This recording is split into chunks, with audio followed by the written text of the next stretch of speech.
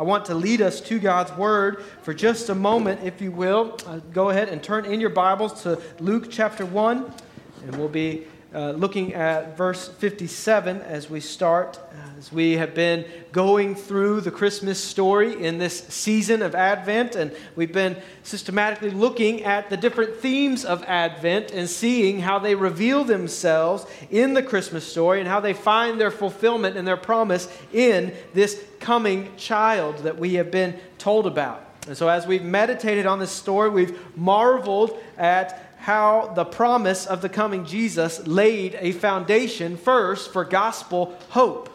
The true biblical hope that is not merely wishful thinking, but a confident assurance that God is faithful to fulfill His promises and accomplish His purposes.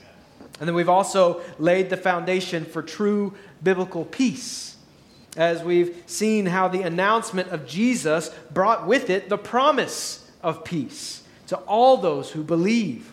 And as Jesus is the only one who can secure peace between God and man. And we also saw the truth that true peace is found in trusting God's promises, provision, and providence. And then finally, last week, we saw the responses of Mary, Elizabeth, and John at the promise of the coming Messiah. And in their responses of sheer humility and praise, we saw that joy is the response of a heart that possesses hope and peace found in Christ.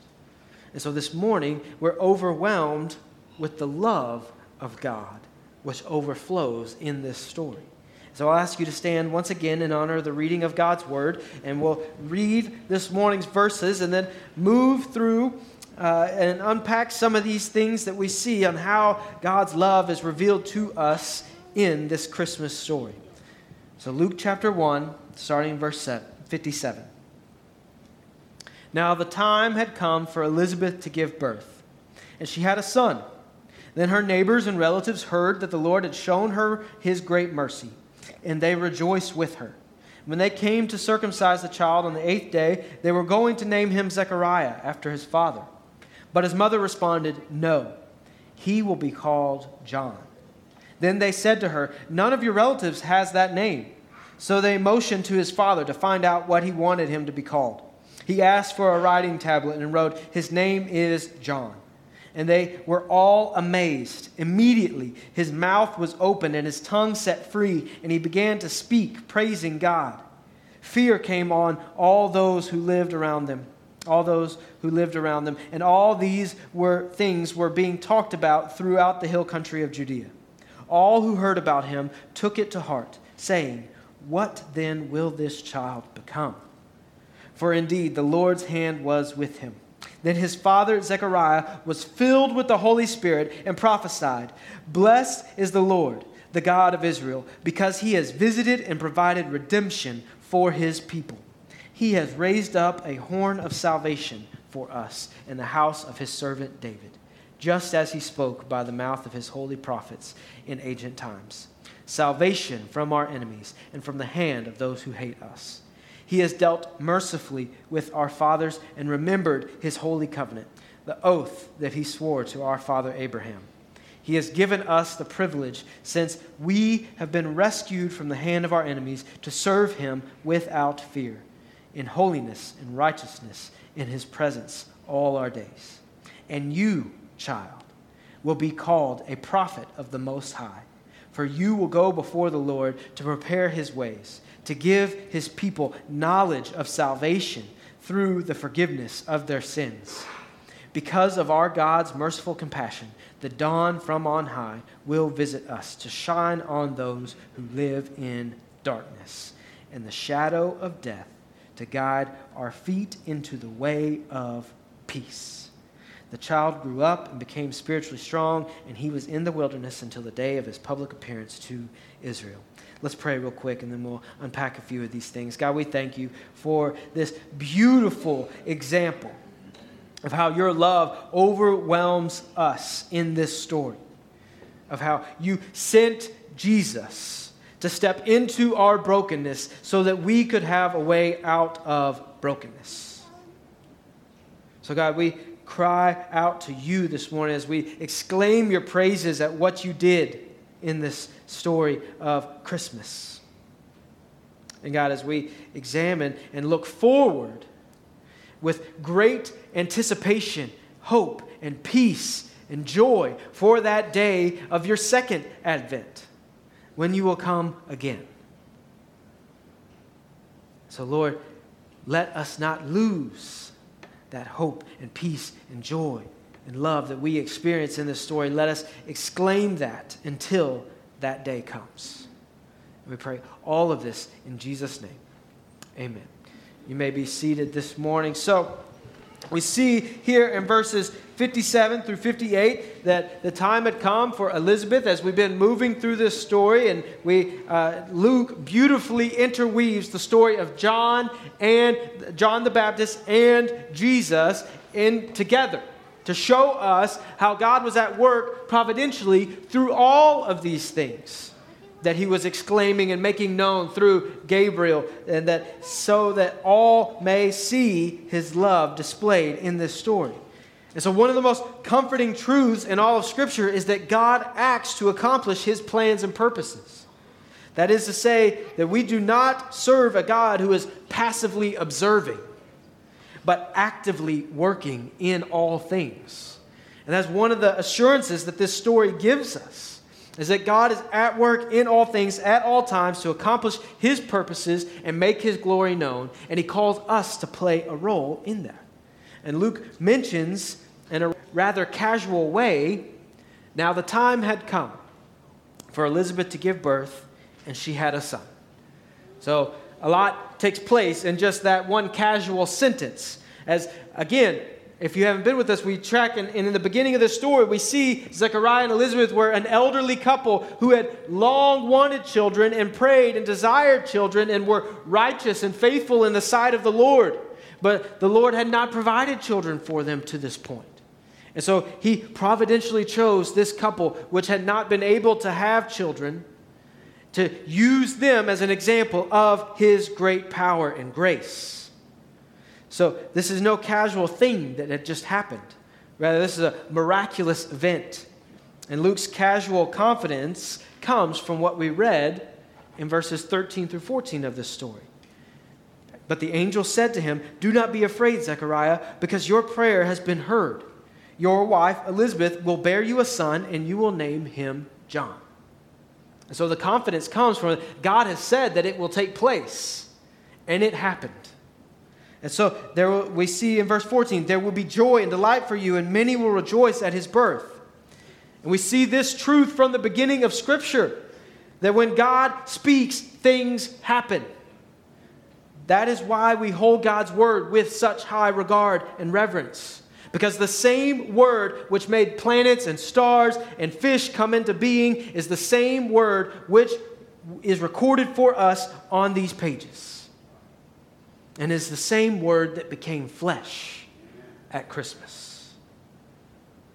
So, when the promise of God was delivered through the angel Gabriel, it was as sure as done, because God had said it would be so. That this faithful, righteous, elderly couple would give birth to the forerunner to the Messiah. And not only do we see verse 13 come to pass, but in verse 58 of what we just read, then her neighbors and relatives heard that the Lord had shown her his great mercy, and they rejoiced with her. And so we see verse 14 from what Gabriel had announced come to pass as well. So what an incredible testimony that when we begin this narrative of Zechariah and Elizabeth, we're told that they were both righteous in the sight of God and man. And now we come to see God's word fulfilled in their midst. And what is it that the crowd hears about? It's not that she had just given birth, or that the one who it was virtually impossible for her to give birth has now given birth. Instead, they hear that the Lord had shown her his great mercy. What a testimony. And may all that see anything good in us receive the same word that God has shown us his great mercy. And that is what the Christmas story makes abundantly clear for us, that God's love is made evident by his mercy and grace. You see, mercy and grace are simply reflections of who he is, and that is love. As we read earlier in 1 John 4 that the Rodriguez family read for us, the one who does not love does not know God, because God is love. And God's love was revealed among us in this way, that God sent his one and only Son into the world so that we might live through him. Love consists in this, not that we loved God, but that he loved us and sent his Son as the atoning sacrifice for our sins. So God's actions and character reveal his love because God is love. Just as the Rodriguezes read for us earlier. God's love is not a reward for our good works because it's who he is. Love is woven into the very fabric of his being. And the sending of Jesus is the assertion of God's love for us. And we see this truth echoed in Romans 5:8, where we read, "But God proves his own love for us in that while we were still sinners, Christ died for us." So the sending of Jesus asserts God's love for us, and the death of Jesus proves it. And as we keep reading in this story, as the verses we just read, we see how God's word, God's promise of love, has affected Elizabeth and Zechariah.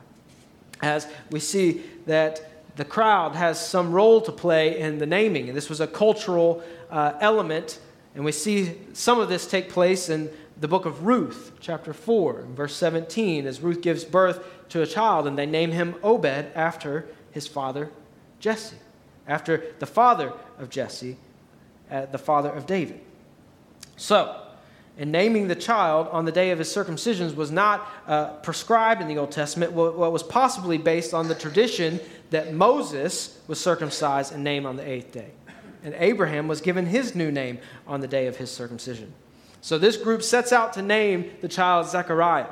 But Elizabeth speaks up and firmly states, no, he will be called John. And that no right there isn't just the regular standard form of the word. It is written with strength and emphasis. So Elizabeth was very forceful here that God had declared through Gabriel that this baby would be named John. And so she wanted to walk in obedience to the word that was to God's word delivered through Gabriel. And so they asked the father. They try to go behind her back, and they ask the father what he thinks the baby should be named. And he, who had only before been able to write or been able to speak because of his doubting earlier in the story, could only write through a wooden tablet with wax on it. And he says, the child's name will be John. So they're both squarely focused on making sure that God's word is adhered to in this moment, even down to the smallest detail. And may we see the example of all those in the story that model that for us, that God's word unites the focus of God's people. God's word unites the focus of God's people. So when God's word is our sole authority, our sole focus will be united and living in accordance to God's word. So to live with God's word as our sole authority, that we may unite our focus and our lives. And we see this take place in our story here as we continue reading, as we read there in verses 64 through 66. So immediately his mouth was opened and his tongue set free, and he began to speak, praising God. And so we see here that when the people of God live out the word of God, we reflect the character of God for the glory of God. And that's what's taking place. Zechariah's sole focus was to see God's word will be done. And he had personally experienced what happens when you question God's word, as he was silenced. So now his discipline has proved fruitful, because the time comes and he says the child's name will be John. And what happened? His mouth was open and he was able to declare with praise. And so having come out of this season of intense discipline as a direct result of his lack of faith, Zechariah responds by rejoicing at what God was doing. Like his son and his wife and Mary before him, Zechariah is filled with the Holy Spirit, causing him to burst out in praise. And what is it that he rejoices in? It's not, the first thing that he rejoices in is not that God had provided him a son that he had so long wanted and dearly prayed for. but it was that God had been faithful to provide salvation for his people. God's discipline refines our faith. As Zechariah had to sit in silence, unable to hear, unable to speak, at the greatest news of all, that time of discipline had refined his focus on realizing what God was doing in their midst. And so now the son which he and Elizabeth had desired for so long has been born, and the first words out of Zechariah's mouth are that of overwhelming praise at God's faithful love to provide redemption for his people. And that's what we read in verses 67 through 79, as this is called the Benedictus. And so Zechariah's song of praise is an incredible connection between the Old Testament and the New Testament. You see, being a priest, Zechariah's knowledge of the Old Testament was extensive. He would have had large portions of the Old Testament memorized, known it by heart. But in the midst of his discipline, he's had time to ponder and meditate and see what the Lord was doing in these days. So when he's finally able to open his mouth, he bursts out in a song of praise that exclaims God's faithfulness and provision. He connects the Davidic covenant and the Abrahamic covenant to the new covenant that God was establishing in their midst. And Zechariah finally speaks on the birth and the provision of his son in verses 76 through 77, as we read there. But it's not out of exclamation of what the Lord had done for him, but at what his son would do to walk in the ways of the Lord. And you, child, will be called a prophet of the Most High, for you will go before the Lord to prepare his ways. So notice in verse 78 that Zechariah notes is what caused these events and this incredible action of God. Verse 78, we read, because of our God's merciful compassion, the dawn from on high will visit us. You see, Zechariah realizes that Christmas, what was happening here in this moment, is the personal expression of God's faithful love that he has shown from the beginning. So at Christmas, we celebrate that love came down. Because at Christmas, God came to be with us in the person of Jesus, taking the first step on the pathway to the cross. And so my prayer for us is echoed in Paul's prayer for the church at Ephesus in Ephesians 3. Starting in verse 16. I pray that he may grant you, according to the riches of his glory, to be strengthened with power in your inner being through his Spirit, and that Christ may dwell in your hearts through faith. I pray that you, being rooted and firmly established in love, may be able to comprehend with all the saints what is the length and width, height and depth of God's love, and to know Christ's love that surpasses knowledge, so that you may be filled with all the fullness of God. May it be true for us that in this season of Advent, we appreciate fully the expression of God's love that is Christmas. Let's pray. God, we thank you for this truth revealed in your word. We thank you for your love revealed to us in the act of sending Christ. And there is no step in this journey which took Jesus away from the cross. And so this was the first step toward paying the price for our sin. And so at Christmas, we celebrate all that there is in the fullness of this story, in the fullness of your faithful love and what you accomplished for us. I pray that if there are any here that have not trusted in that work, in this good news, that you came to be with us so that you could make a way for us, that you would stir their hearts to respond accordingly. And we pray all this in Jesus' name. Amen.